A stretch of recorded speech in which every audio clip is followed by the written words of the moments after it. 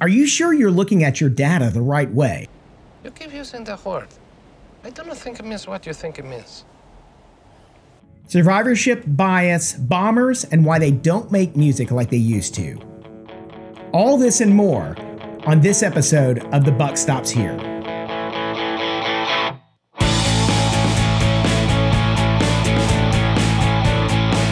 Hello, and welcome back to another episode of The Buck Stops Here business podcast. I'm your host, David Maples. I'm excited to welcome you to season 2 of the podcast. A whole bunch of new stuff's going to be coming this season. We're going to have a lot more people we're interviewing for different activities. My production team has upped the ante this season, and they're going to be adding sound effects and other things to make your listening enjoyment more enjoyable. Level up. Just a word from our sponsor. This episode has been brought to you by Catapult Creative Media. Catapult is a full-service digital marketing agency dedicated to providing unmatched marketing and advertising results coupled with data. They are an agency that has some proprietary software and systems that can provide you data reporting that's not available from any other agency in the United States. So they chose to sponsor this episode in particular today because we're going to be talking about data. That's right. The thing everybody likes to talk about on a Friday night is data. There's no better way to pick up somebody at a bar than to say, hey, I couldn't help but notice your data. Well, the truth about it is data for most people is kind of boring. So we're going to try to make this kind of interesting. Oh, yes. I hate this. Today, we're going to talk about one of the major problems in data collection and how people do things, which is called survivorship bias. So you may say to yourself, what is that? Well, here's an example. In World War II, the United States of America had bomber aircraft that were flying out over enemy territory, and they would return with all these holes shot up in the aircraft. And the Army obviously knew, the military obviously knew that they needed to, they could reduce the number of bombers lost in combat if they were actually able to add armor to the aircraft. The problem with adding a whole bunch of metal, if everything was a metal flying bathtub, no one would ever get shot down. The problem with that is that it turns out bathtubs don't have really good flying characteristics. And if you put too much armor on an aircraft, it will cease to fly. You can't get it off the ground, right? So what they did was they looked at what was coming back, the aircraft coming back, and they said, man, there's a whole bunch of holes on these aircraft. They look like Swiss cheese sometimes. And they found a whole bunch of holes over the wings and the tail section, etc. And the military came to the logical conclusion, we need to put armor on those bombers in order to increase their survivability in combat. And this information was passed along to a Hungarian statistician named Abraham Wald, and he said that is completely wrong. And the thing is, this is not designed to be, it's not designed to be a trick question.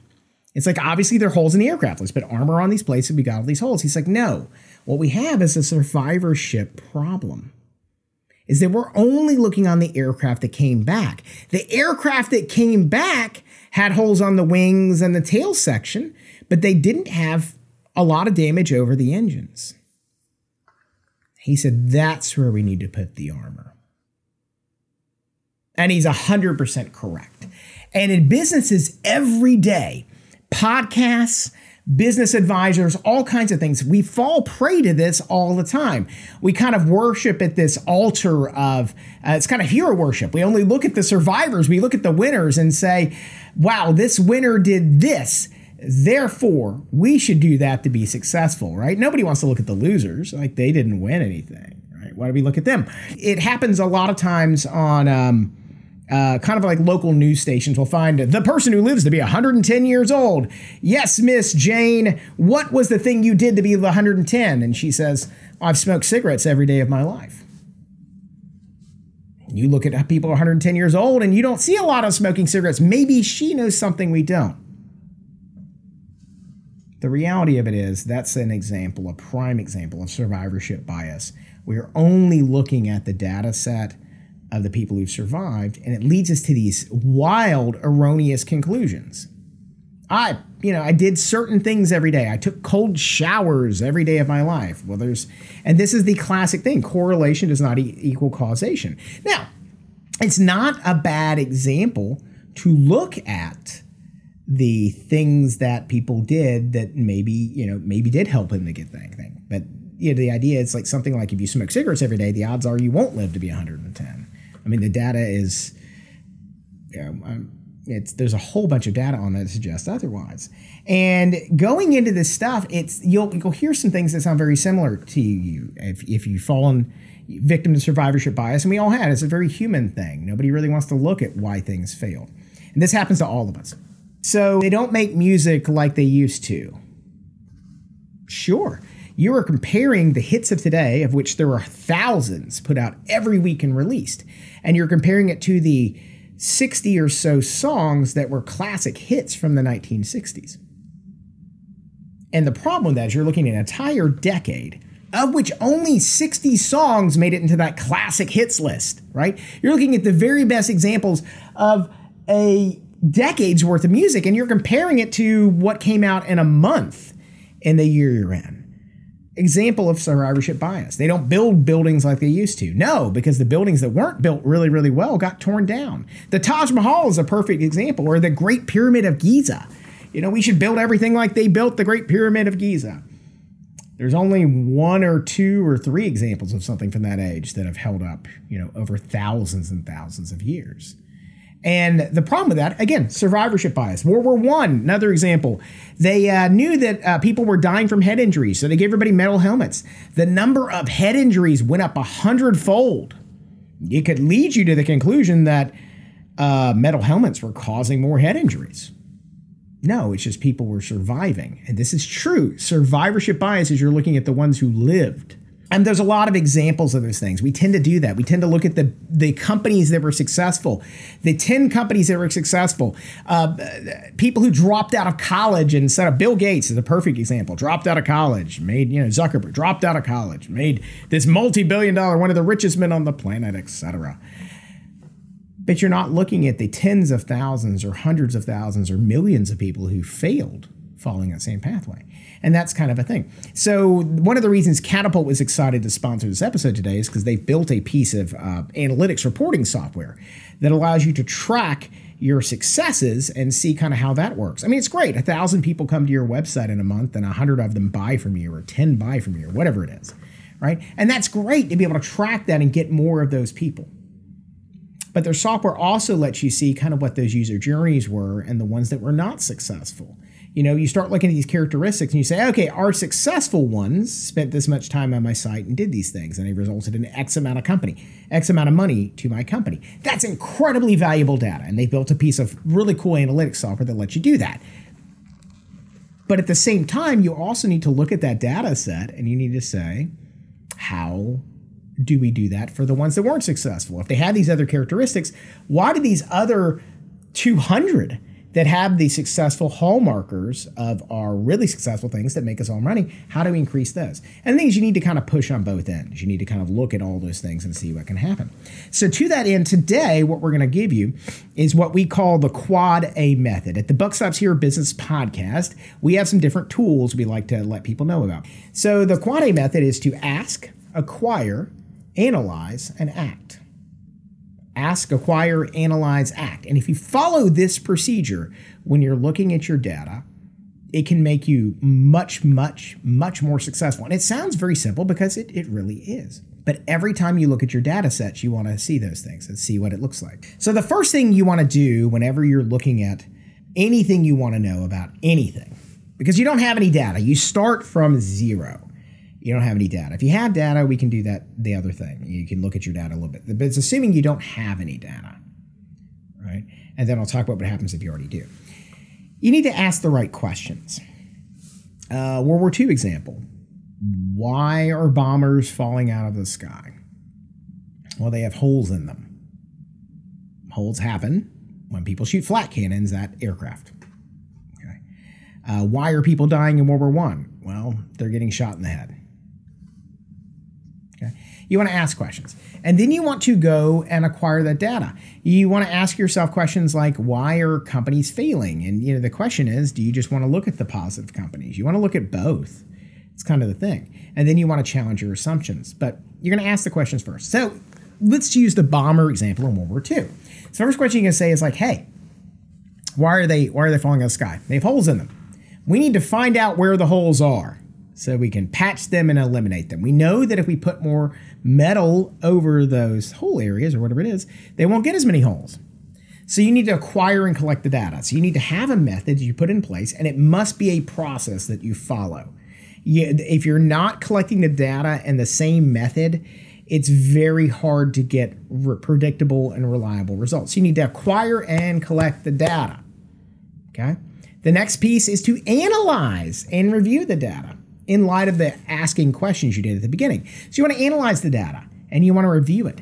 And this is where you need to be brutally honest with yourself. So for a second, this is your no BS segment. Okay. Got a whole bunch of data. Doesn't tell me the things I wanted to do. I had to prove my boss right or prove him wrong or her wrong. I needed to say something about what we're doing here, right? This is an exact recipe to get mired in your own BS. What is the question they're asking? They don't make music like they used to. So if we go back and make music today that sounds like chart-topping hits from the Beatles in the 60s, it's going to be more successful. If it turns out my band already makes stuff that sounds like the Beatles from the 1960s, am I just producing stuff to help make them happy about what they already believe? This is where you need to be brutally honest with yourself and say, what do you need? The military in World War II could have said, yeah, that makes perfect sense. Let's go do that stuff. And instead they gave it to this outside statistician, Abraham Wald, and said, hey, look at our data. And he says, this is wrong. This is totally wrong. You're falling victim due to the classic blunders, which is survivorship bias. That's why I need to look at that. And your person you're asking to give you this unvarnished feedback, it helps if they're not too close to the problem. If they don't have a vested interest, okay? If they're not the company who's already got the contract to armor up these other pieces of your airplanes, right? Those are problems. And if you want to be honest with yourself as a business and you want to not fall into that BS trap, you need to look at the numbers and you need to really ask yourself hard questions about that. Analyze it. Get a third-party consultant or somebody else who has no skin in the game. Not based on the outcome, not based on them doing extra work for you. Say, hey, what does this mean to you as a third-party observer? If you're not going to hire a third-party observer, then ask some other people who are smart in your company who aren't tied. If it's a new marketing venture for your company, you can ask the marketing people. You can find the right people in that department, but maybe you go ask somebody in your accounting department and say, I need another set of eyes on this, just to give me another angle on this, to see if we're falling victim according to our own blunders. Are we only looking at our successes? And one of the challenges for a lot of business owners is that when you've been successful, it's really, really common to attribute that to something magical or mystical that only you have. Well, it's my ability to talk on stage that's obviously led my company to become a titan of industry. It's because I run really wicked smart radio campaigns. When it turns out the secret to your success is not with that at all, it turns out none of your money's coming in that way. Maybe you do have wicked smart radio campaigns, but it turns out you've built an amazing sales force nationwide and they're knocking on doors. And that's where it's generating your stuff. And it's real easy to ask those people in the marketing department to say, oh, it's obviously because of this. Challenge your own preconceived notions. Challenge your own things. And when you have data, ask hard questions about it, right? But at the same time, you need to not make it adversarial. And that's what you need to do. No BS means looking at the stuff from different angles, seeing if it makes sense to you, and then going from them. So analyze and review your data. Make sure you're not falling victim to these other fallacies, such as survivorship bias, and then you have to take action. And the thing about this is it's kind of a repeating scenario. You want to go back to step one. You want to ask questions and refine your data. You want to acquire and collect more data. It's the same thing. You want to analyze and review data, and now you want to take action. And it turns out the quad A, or 4A method, if you choose to call it that, is what we should always be doing with the data. We should always be going through these things and taking these 4 steps. Not incredibly hard to do, but 95+% of companies don't do that. And by the way, It's sometimes hard to not fall into your own BS trap. It's very difficult as a business owner when you have been successful. I talked to I provided some consulting work for a client a long time ago, and it reminded me of an interview I did last season with Abby Foster, and she said, I was a terror. Sometimes as a consultant, you have to be careful delivering the message really bluntly.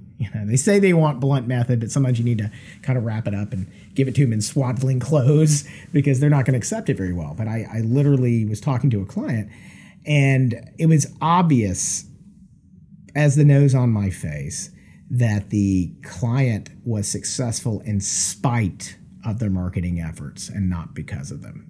For example, the dot-com implosion in 2002. Case in point, your company survived the dot-com implosion, and if you're of a certain age, you remember this, right? Pets.com and all these companies, hundreds of millions of dollars were spent on them, and they all failed. It was the wrong time. But you didn't get your product to market. You didn't get your website launched during the failure process. And so you launched 6 months after the dot-com implosion. And you were the only company making, household furniture, grills, something like that. Something in the marketplace, right? But you're the only company now selling them online. It's real easy to go back and write a revisionist version of history. It's like, we totally did this and we launched and we were successful because of our marketing efforts. No, it's because there was no one else to buy from, right? And if there's one thing that the pandemic taught us is that there were a lot of winners and losers in that process, and some people just got lucky. Look, there's nothing wrong with being lucky. If you are lucky, some people, there's one of the stories historically, and I am a student of history, is that there were generals, it's who were famously successful, and some of them just were lucky, right place, right time. They weren't bad, but they weren't masterful battlefield tacticians. They weren't master strategists. They weren't kings of logistics, but they were in the right place at the right time. And there's a lot to be said for that, right? But it's real easy to kind of fall into your own false narrative of what you're doing. So don't do that. So kind of what we're saying today is think about survivorship bias when you're looking at your data. Look at your successes, which are great to look at and they're fun to look at, but analyze your failures. Now, by the way, don't kick yourself while you're down. Looking at your failures is one of the hardest things you'll ever have to do as a business owner. You can often learn more from a failure than from a success. Because when you have a success, you can't always point to the particular thing that made you successful. But when you look at your failures, sometimes it's really, really obvious that, that's how I lost this client. That's how I did these things. That's how I made these bad hires. Usually, though, I find that these are usually what we call multifactorial problems. Usually there's a level of things you can look at. So one of the reasons you want to go back to this, ask, acquire, analyze, act, you want to keep repeating that. Now, if you already have a data set, and the only thing you change in this process is because you probably had a question in mind, is were you asking the right questions? So ask the right questions. Before you get data, you can get real bogged down with asking the right questions. Have a problem, ask yourself what you need to do to solve it. Holes in planes, making them fall out of sky, okay? There's a lot of different ways to tackle that, right? But we want to acquire and collect data, right? There's a lot of different ways to make that happen. And then kind of, follow that old Pareto principle. The easiest solutions, sometimes you get a lot of success from those things. So if you had been a war planner in World War II, you could have said, there's a couple different ways we could do this. We could put armor on the areas of the plane that need to be to increase survivability, or we could introduce special forces teams to go throughout Europe and shut down all the anti-aircraft cannons so no anti-aircraft fire would fire on airplanes. Undoubtedly, that would be successful, but it's also not very realistic. So what you want to do is you want to kind of think about where you get your best bang for the buck early on. Okay, so 3 takeaways from this episode today. First of all, look at what data is available to you in the marketplace right now. What data is available to you in your company and what are you currently acting on, okay? Look for things that would probably provide the best benefits. Get a small team of people in your office to say, hey, where can we get data and what questions can we ask about the data to become more successful in our efforts? In a production company, it could be supply chain problems right now. Those are paramount across the planet. Always an issue. Is there a way we can do those things? And then follow the 4 A's. Figure out what the plan is for that. You want to ask the questions. You want to acquire the data. You want to analyze and review the data, and you want to take action on it. So those are the things you're going to do. Make sure as step 2, as you're looking at your data, make sure that you do not fall victim to the survivorship blunders, okay? Make sure you're not just looking at that, all right? And the last thing that we're gonna advise you to do on this is to look at not only the successes, but also analyze your failures, because it's gonna give you a lot more questions. Now, this could turn into a big exercise where you're doing a whole bunch of different things. Look for those 80-20 kind of wins. Look for the quick wins that you can address immediately. We have an earlier episode where we do talk about kind of breaking yourself into the Eisenhower quadrants over maximum impact, lower effort. You want to look at those and see what kind of works that way. So I'd like to thank our sponsor, Catapult, today about data. They're a great marketing agency and data analytics collection company. If you'd like to talk to them, you can see more about them at catapultcreativemedia.com. I'd like to thank everyone for listening to this episode. If you like what you heard here, please give us a good review on Spotify, Audible, or Apple Podcasts, or any place you happen to be listening to this podcast. If you're watching us online, we would appreciate a thumbs up on YouTube, and share it with your friends. With that, thank you for listening. Be well, and don't fall victim of survivorship bias. Remember, that may not mean what you think it means. Thank you. Have a great week. Go out there and be awesome.